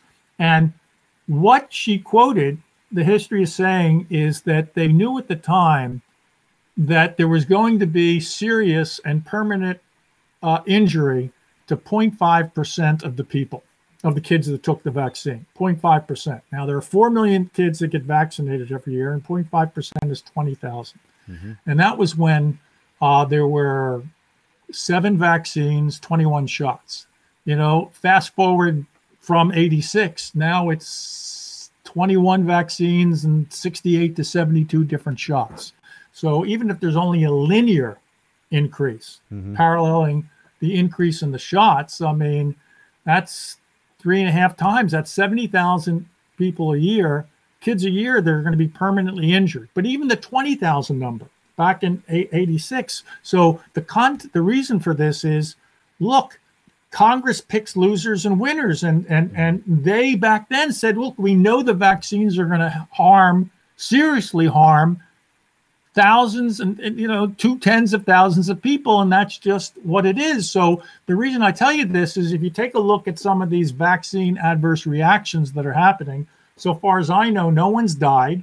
You have a handful of people who have been in the hospital who were treated and then released, and then you have 3,000 or 4,000 people that had events that affect their activities of daily living. So I'm here to tell you, if you think that if you're out there thinking that these 6 people that were hospitalized or 8 people that are hospitalized out of the 1 million or 2 million people that got it, and the 3,500 or 5,000 moderately serious adverse effects are going to affect anything, I don't think that's going to happen. It's not going to stop the ball. No, because we're dealing with a collectivist mindset. Right? The greater good, sacrifice a few for the, even if you can arguably make it scientifically validated that it doesn't prevent anything by their own study design admission, mild cases, no reduction in transmission because they didn't put that in the test parameters at all. So it's like, and you still have to mask, you're going to have to get more shots. You still have to, it's like, this becomes the worst product rollout in history other than the fact that they have a perceived mandate and a perceived ginned up need for it that isn't real based on the actual rate of death, which is far lower than they claim. And even those who are all into the COVID whatever admit it's far less deadly than we initially thought. And on it goes. It's like at a certain point, I think the people are going to rebel in 2021 because they'll keep coming up with more excuses. Oh, it's a new version. It's just like you do. How much can you put up with to sacrifice a few for the benefit of the many that is an ill-defined benefit in reality? Right. And I think that's right. And I think the best way to do that is everyone's got to contact their state legislators and figure out who's on which side. Mm-hmm. And, that's going to be a much better answer than just a handful of guys like me going to court. Yeah. So, because I think there are people out there. I think there are people, even legislators are out there. I mean, how are we going to do this for 3 years, 5 years? How long is this going to go on? Supposedly we're going to get herd immunity. Now the number gets up. It was 70%, then it was 75, then it was 80, then it's 90. And then what happens if next year it's something else? You need, exactly. Is this the precedent to permanently lock down the people of America and the people of planet Earth? Yeah. And as I say, if we are so lost in understanding how health begets health, versus, oh, you just accidentally got sick. Again, we are disempowered. We are victimized. And those who love to revel in our victim status will continue to dominate us with not science, but politics and economics. How many more billionaires in 2021 with new vaccines coming off the back of the taxpayer that's funding this? This is not coming from free market capital investment. Well, it's a crisis. And I will say there is some hope in the sense that I think the 2 people in the Supreme Court that are really going to stand out in the next few years on these issues are Alito and Gorsuch. Mm-hmm. Gorsuch, I use his opinion a lot. He just did this opinion where he says there's no universe in which we're keeping bike shops open, and food stores, but closing or limiting churches. So, between him and Alito did this speech at the Federalist Society where he's basically saying it's hard to believe that people are putting up with these kinds of restrictions. I mean, they go to the people's fundamental rights. It's almost like mass house arrest. And you're having very few people make these decisions. Well, that's what we're dealing with. Again, mass psychosis, if you will, over the fear of germs. Right. And again, I know there's a lot of perspectives and arguments about whether this is dangerous or how dangerous or not. But bottom line, if we abandon liberty at any biomedical emergency, we're never going back because they now got us. They've now they've been programming us for years. 1918, it's coming back. It's coming back. And I'm not the lone voice in the wilderness. There's some of us out here talking about, hey, you know what? There's naturopathy, homeopathy, herbalism. There's so many ways that we can neutralize, even if you believe it is real and dangerous, like we go back in the history of medicine in the early part of the 20th century. The fever diseases, even the so-called Spanish influenza. Mortality rates to homeopaths and naturopaths was near zero compared to 20 to 50% of allopaths. So there is a medical monopoly that is restricting innovation to, rebound, much less, interact or respond to ongoing threats or emergencies that I would argue are due to deficiency and toxicity that manifest as viruses. Right. Well, that's a little medical for me. Well, you get legal for me, so it's touche, right? Listen, Rick, I always enjoy your candor and getting on and talking about these things. I appreciate your articles as well. We have it linked up. What did you say before we let you go? What was your next article you're working on? I'm going to go into the next thing I'm really thinking about is a mass movement to the legislators to put in these restrictions to mandatory COVID vaccination. So I think there has to be this nationwide movement for that.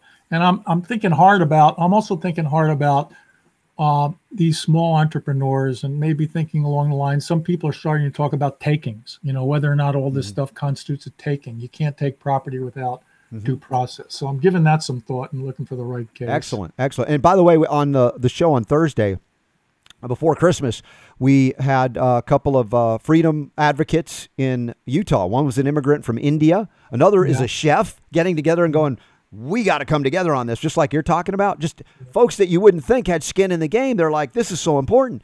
And there was interesting. They brought to my attention a Utah newspaper that was saying, who is the man of the year kind of thing, like Time does for the state.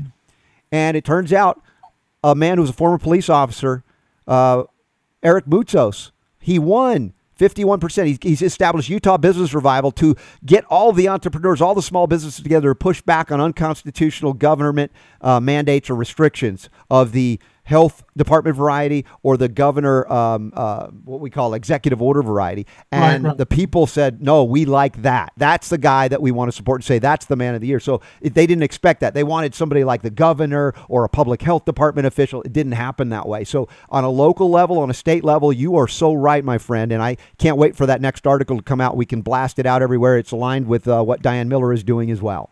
Right. All right. Well, thanks a lot for having me, man.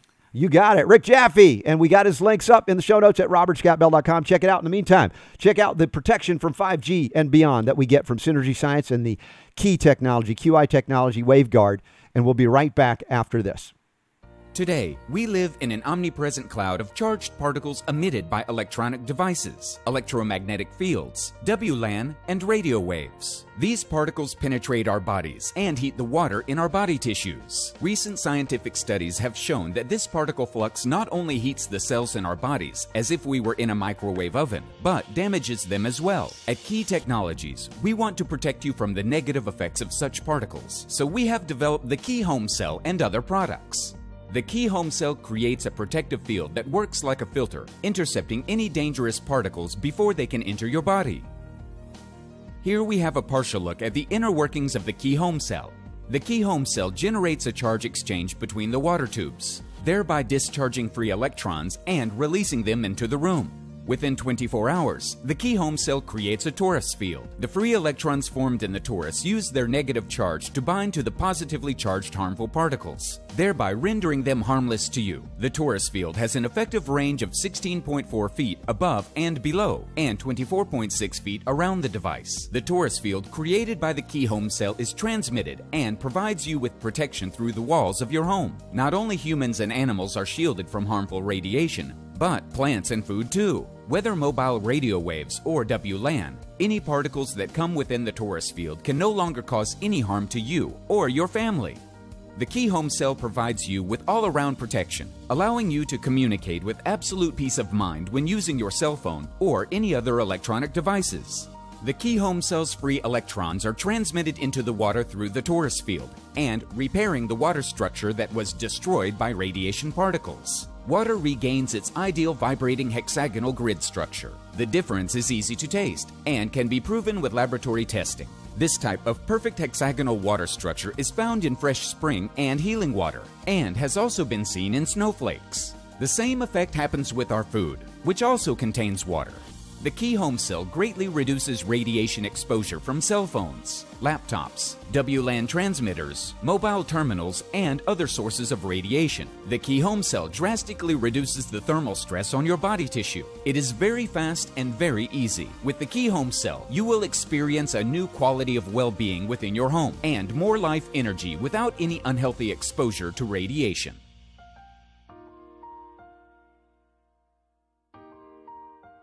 All right, y'all. Welcome back. We have got a little bit more to go, and then we got some bonus time coming up. You never know what happens in bonus time on the Robert Scott Bell Show. Super Don, another great interview with Rick Jaffee. Look, I appreciate the guy's candor, right? And he acknowledges, things that he knows, things that he doesn't know. And I roll with that. I don't know if we get hate mail from having people on that disagree with us, but you were joking. It's like, no, we can only have people on that 100% agree. It's like, come on. How dare you, right? No, Robert. We got to deal with those perspectives that are very much out there and in the, the public consciousness, much less the legal consciousness. Obviously, I'm so far out the box that I don't even recognize the box often anymore. So we need to have some level of, I guess, grounding into the old ways that we're trying to outcreate. And there are a lot of people still there. So I think it's important to have discussions like we had with Rick. And I think still his idea is like Diane Miller's, is like get it to the state legislatures and you can stop this thing cold. It's harder for big pharma, not impossible, but harder for them to buy every state legislature. Right. They've had it easy because there's been little pushback on the state level from health freedom groups like that are happening now, like in Ohio, like our friends in Ohio, which are doing amazing work, and other states. This is happening almost in every state. So to get and push back on the localist of local levels, and that's a Michael Bolden 10th Amendment Center concept as well, is more efficient than ever going to the federal level, which doesn't technically have the authority to mandate vaccines anyway. Not that they wouldn't try under a Biden, but it's all going to happen at the state level anyway. So that's where you really have the best chance of making any change is at a more local level. I mean, look at all. I mean, use what's going on right now as an example with the mandates or the things that are coming from the federal about the pandemic, and you've got individual states that are going, no, we're going to do it our way. Yeah. Right. Or let's say you don't go to the state level, go down to your county level, or even go down to your city level, right? I mean, that's where you can have the most impact rather than, because listen, we focus so much about what's going on a federal level, and it's because it's important. Yeah. But at the same time, if you want to do something that's going to, have the most impact on your life personally, then the state, I think, is a good place to start. Yeah, exactly. Local level, et cetera. So, with that, I did see a question that was impromptu coming in through the chat room from Kurt. How's it going, Kurt? Kurt's asking me, what farm did you recommend for getting organic cuts of beef? Ames Amish Farm? I can't find it on the website. Well, if you go to our friend Dr. Frank King, who's on with us the first Friday of every month doing the Healing Revolution, it'll be the second Friday of January because the first is a holiday. We will bring that back up, but he's got Dr. King's Farms.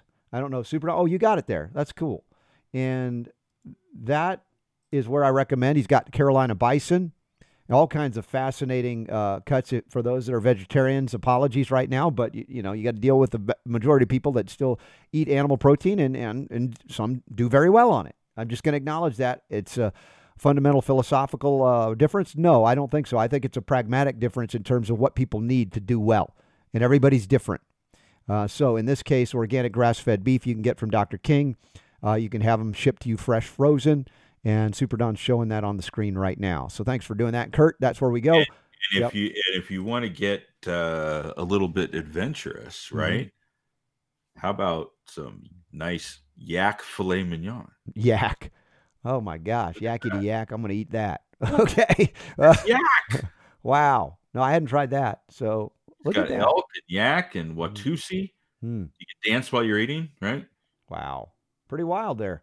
Angus beef, grass-fed beef. So he's got some stuff to choose from there. Yeah, so that's my recommendations. Give a shout out to Dr. King, 800-543-3245. That'll get you to drkings.com. And there's usually press whatever for the whatever. So you can actually get to the farm stuff. It's drkings.com /farms. /farms. Okay. Yep.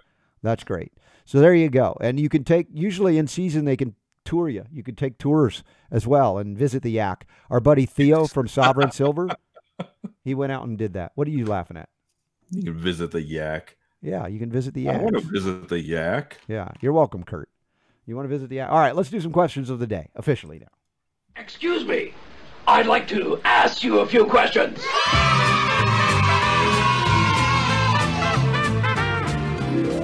All right, questions of the day. First one's coming from Brad. Let me pull it up so you can see it. There it is, RSB and Don. He's not super anymore. What happened? Brad, come on, buddy. Super Don. Right. Would like to know what you recommend for the treatment of gout. I have a friend. What? Uloric, definitely. No, not Uloric. Yes. And that's why he said Don and not Super Don, because you made a recommendation for Uloric. By the way, one of the side effects of Uloric? Gout. Yeah. Brad says he has true. He has a friend that has a severe case of it, and the meds the doctor gives do not help much. Thanks, Brad. So that is a case of uric acid accumulation in a joint, particularly. A lot of times the big toe, but it can be in the elbow and the shoulder. It can be anywhere. And what we want to do is recognize, how is uric acid processed by the body, metabolized and excreted? Super Don, do you know the pathway? It's like the hip bone connected to the thing bone thing. Do you remember that pathway? I don't know. Which organ is responsible for converting uric acid into a more excretable form?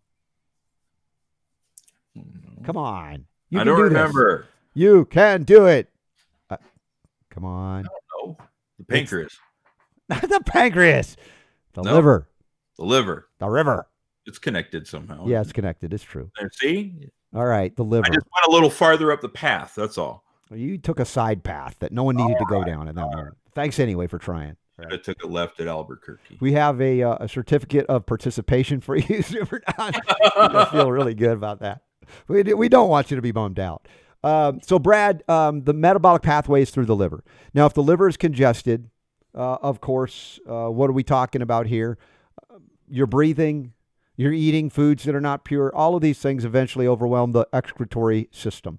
The liver congested, then suddenly things like when you ingest animal proteins with a high, the high protein content, the breakdown in the digestion process, part of the metabolic waste is uric acid.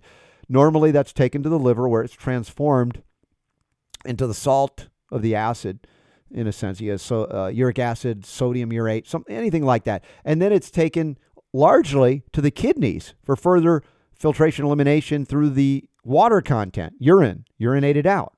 Where do they come up with the word urine? Isn't that interesting? Uric acid, urine, urate, urea. You hear all of these things. All dealing with the nitrogen balance of the body. How much protein do you really need? So if you eat excess amounts of protein to your needs or your liver's unable to handle it, the body will accumulate this waste product and try to tuck it away if you have the body type in the skeletal system. Could be the joints, the toe, whatever, where it's classically known gout. And so very often recommended now, even doctors will do this. They'll say cherry juice, like I would say organic black cherry juice concentrate. You can get these syrups at health food stores, mix it in water and keep drinking it with your hydration regularity with that. And that helps to capture, if you will, that uric acid that's accumulated to help carry it, which is going to be carried through the body fluids, blood, etc. The uric acid can be harmful to the lining of the epithelial lining, if you will, or endothelial lining of the vascular system.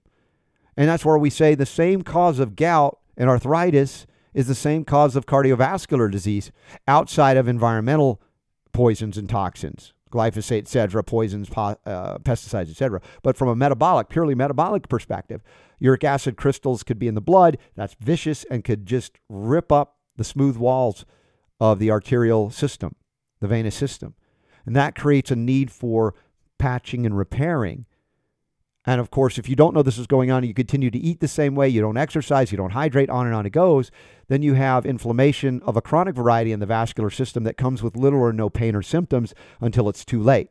When the patching is continued until you have an occlusion, arthro or arteriosclerosis, anything like that, where you have an occlusion and a blockage. That takes years in most cases. But I will remind you historically that the young people, 18, 19-year-olds that came back in body bags from Korea and Vietnam, they often had advanced stages of atherosclerosis, hardening of the arteries in their teens and young adult years. How did that happen? Stress, certainly.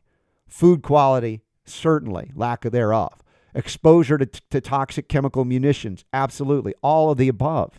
But they were already eating processed foods at that time more than whole unprocessed foods. So a lot of these things play into that mix and manifest in that way. This is a little more than Brad asked about because it's all about gout. So cherry juice concentrate, yes. Doing extra selenium, yes, because the liver is critical and the selenium is providing for the production of glutathione peroxidase and other detoxifying substances and pathways. You can do Cangest. We've talked about that. You can do homeopathic drainage remedies. We talk about Bryonia, Nux vomica, Chelidonium. I might go into the detail on those in the new year as you ask me about maybe a weekly homeopathy update, which I think I'll be hard-pressed to not do. How about that for double negative, honey? I hear you. But we'll likely do that as well in the new year. So beyond Bryonia, which was my starting point, I would do Rus toxicodendron, homeopathic Rus tox, which is poison ivy. You can do Ruta. You can do colchicum, Colchicum. Colchicum is excellent. There is even a homeopathic form of uric acid called uricum acidum. Okay, so you can do these things as well and stay hydrated. Start moving, a little lymphatic massage to get the fluids moving again to help clear the system out, and then reduce your animal protein consumption and even high purine content foods. We're not fans of soy here, obviously, unless it's been cultured or fermented, but even that can be problematic for inflammation of the joints if your liver's congested. So reduce your protein intake at that point. Give your body time to acclimate, to function better, and detoxify. If you want to accelerate it, coffee enemas. My apologies to Super Don, or Don in the case of what Brad refers to you as. All right, Don. Just doesn't sound right. You're not Don. Okay, Scott. I didn't say Donnie. It does sound kind of weird, right? Doesn't it now? Right? It's Super Don or Super D. I'm used to it, but you're just that super.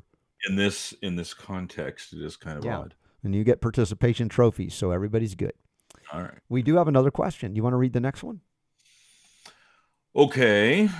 This is a short one here. Rick says, might have diabetes, not diagnosed.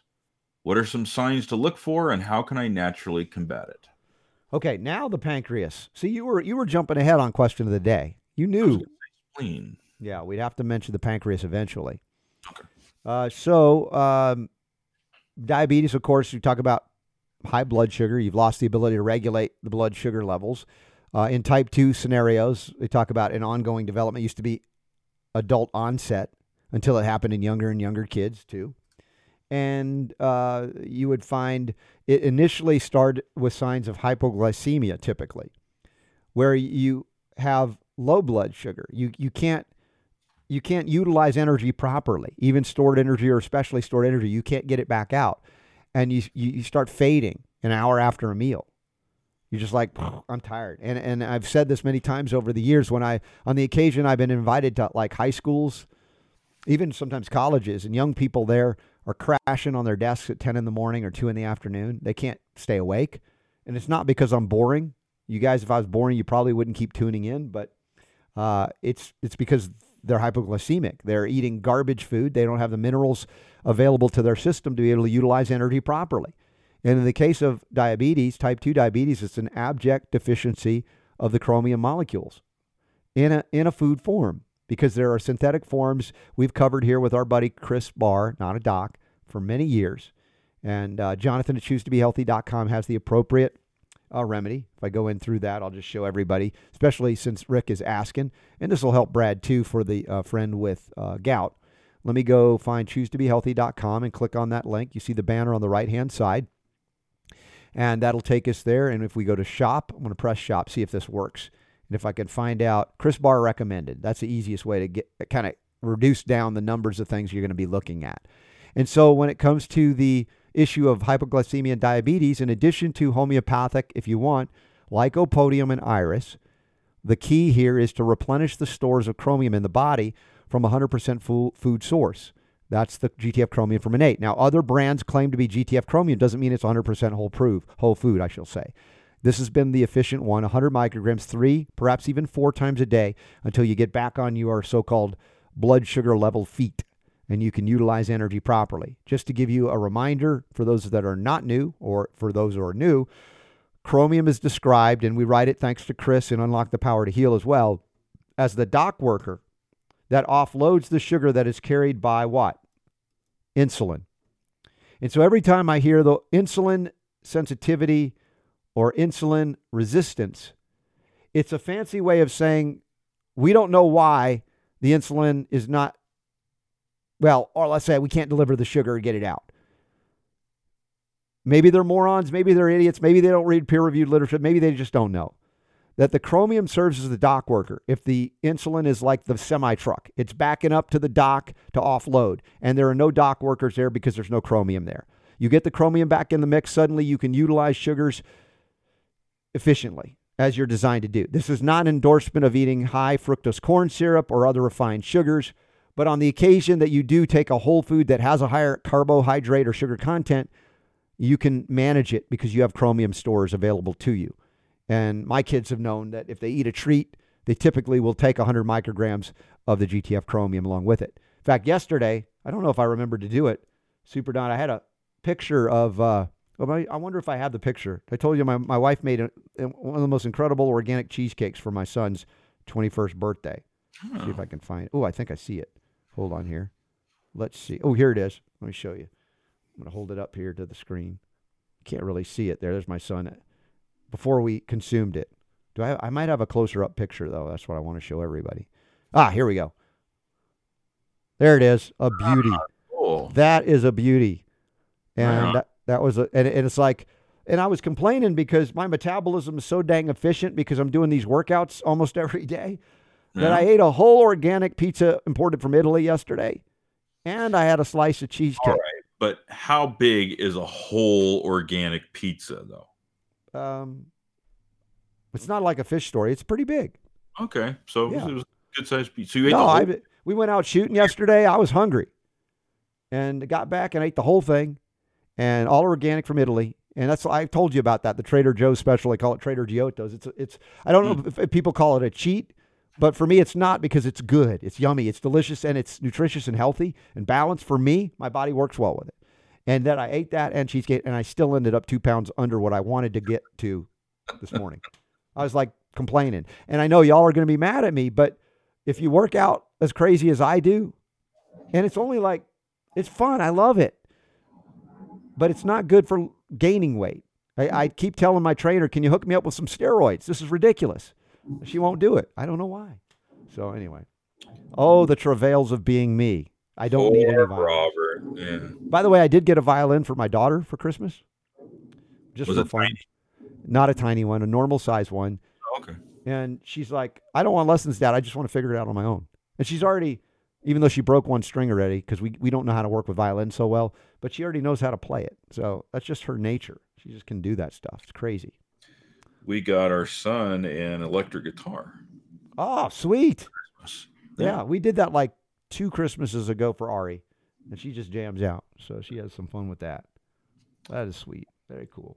Let's see what else we got. I think we did the questions today. Diabetes. So, yeah, 100 micrograms, 3, maybe 4 times a day, and that'll break the cycle before it even becomes a bigger problem for you, Rick. Anyway, hopefully that's helpful to you. I think we got, one more cover story to get to.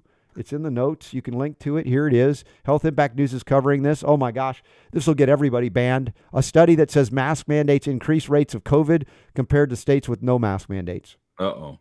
Dude, that can't be. It's fake news. Right? But this is the thing. Remember Tom Woods? Right? Our buddy Tom? Yeah. You know, he was talking about, he looked at every place that was initiating mask mandates, and on every chart, it ended up that the COVID cases were spiking higher, higher, higher. And he got banned from YouTube for like one of his videos. Yeah. I'm like, he's not even a health guy, but he covers it, right? So they're not discriminating, but anybody that actually points out that there's scientific peer-reviewed literature supporting the concern that we have for masking everybody indiscriminately without evidence of safety or efficacy, they make this virus, the rates of it climb, apparently. This is not us saying it. This is in different peer-reviewed medical journals. But, of course, it opposes the WHO, which changes its mind every day as well. The reverse correlation between periods of masking and non-masking is remarkable, according to RationalGround.com co-founder Justin Hart, tweeted on December 20th. 15 states that went without statewide mask mandate for the duration of the analysis. They covered that as well. It just like the mask mandate didn't do anything. But it's become a religion. Let's see. RationalGuard.com researcher Ian Miller discovered that 3 counties in Florida, Manatee, Martin, and Nassau, had let their mandates expire, had fewer cases per capita than those counties that kept the mandate. How dare you? You don't even get a participation trophy for revealing that. You can't do that. And we've been told masks are the single most important public health tool we have. This guy, Miller, he says mask religion will have a number of inaccurate excuses ready to go, but of course they're obscuring and ignoring that this should not be possible, no matter what the mitigating circumstances, if masks were as effective or as important as we were told. The simple reality is there's no legitimate data showing that mandates have worked. In fact, quite the opposite. So Governor DeSantis, shout out to Governor DeSantis. I wish every governor was doing what he did and saying, no, we're not going to mandate. It's not going to happen. When you isolate, in Florida, I believe this is, when you isolate only the top 12 most populous counties in the state, 8 of them had effective mask orders implemented at some point during the study period, and 4 never had a countywide order, and on it goes. There's more on that, but we got to take a break. This is the Robert Scott Bell Show, the place for health, freedom, and healing liberty. Thanks to everybody at UK Health Radio. Y'all, we're going to try and cut the feed and come right back, so if you want to stick around, we'll see where we go. Could be very responsive to questions and comments you have. Stand by. The power to heal is most definitely yours. The Robert Scott Bell Show.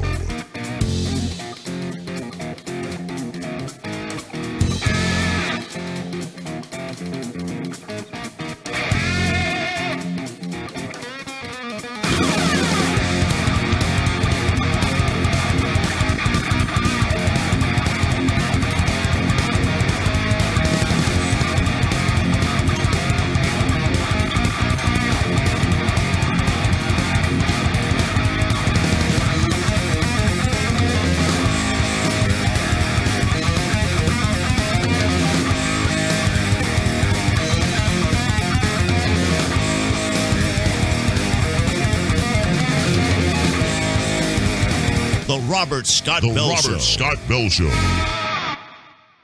If you only have a 401k, you're not getting the most for retirement. Wait, what? Add a Robinhood IRA on top, then they'll boost it by 3%. You can do that? And if you transfer in any retirement account, you get 3% on top of that. Is there a limit to the match? No limit. Robinhood Gold gets you the biggest contribution match of any IRA on the market. Sign up for Robinhood Gold at Robinhood.com/boost by April 30th. Subscription fees apply. Investing involves risk. 3% match requires gold for 1 year from first match. Must keep IRA for 5 years. Match on transfers subject to additional terms and conditions. Robinhood Financial LLC, member SIPC.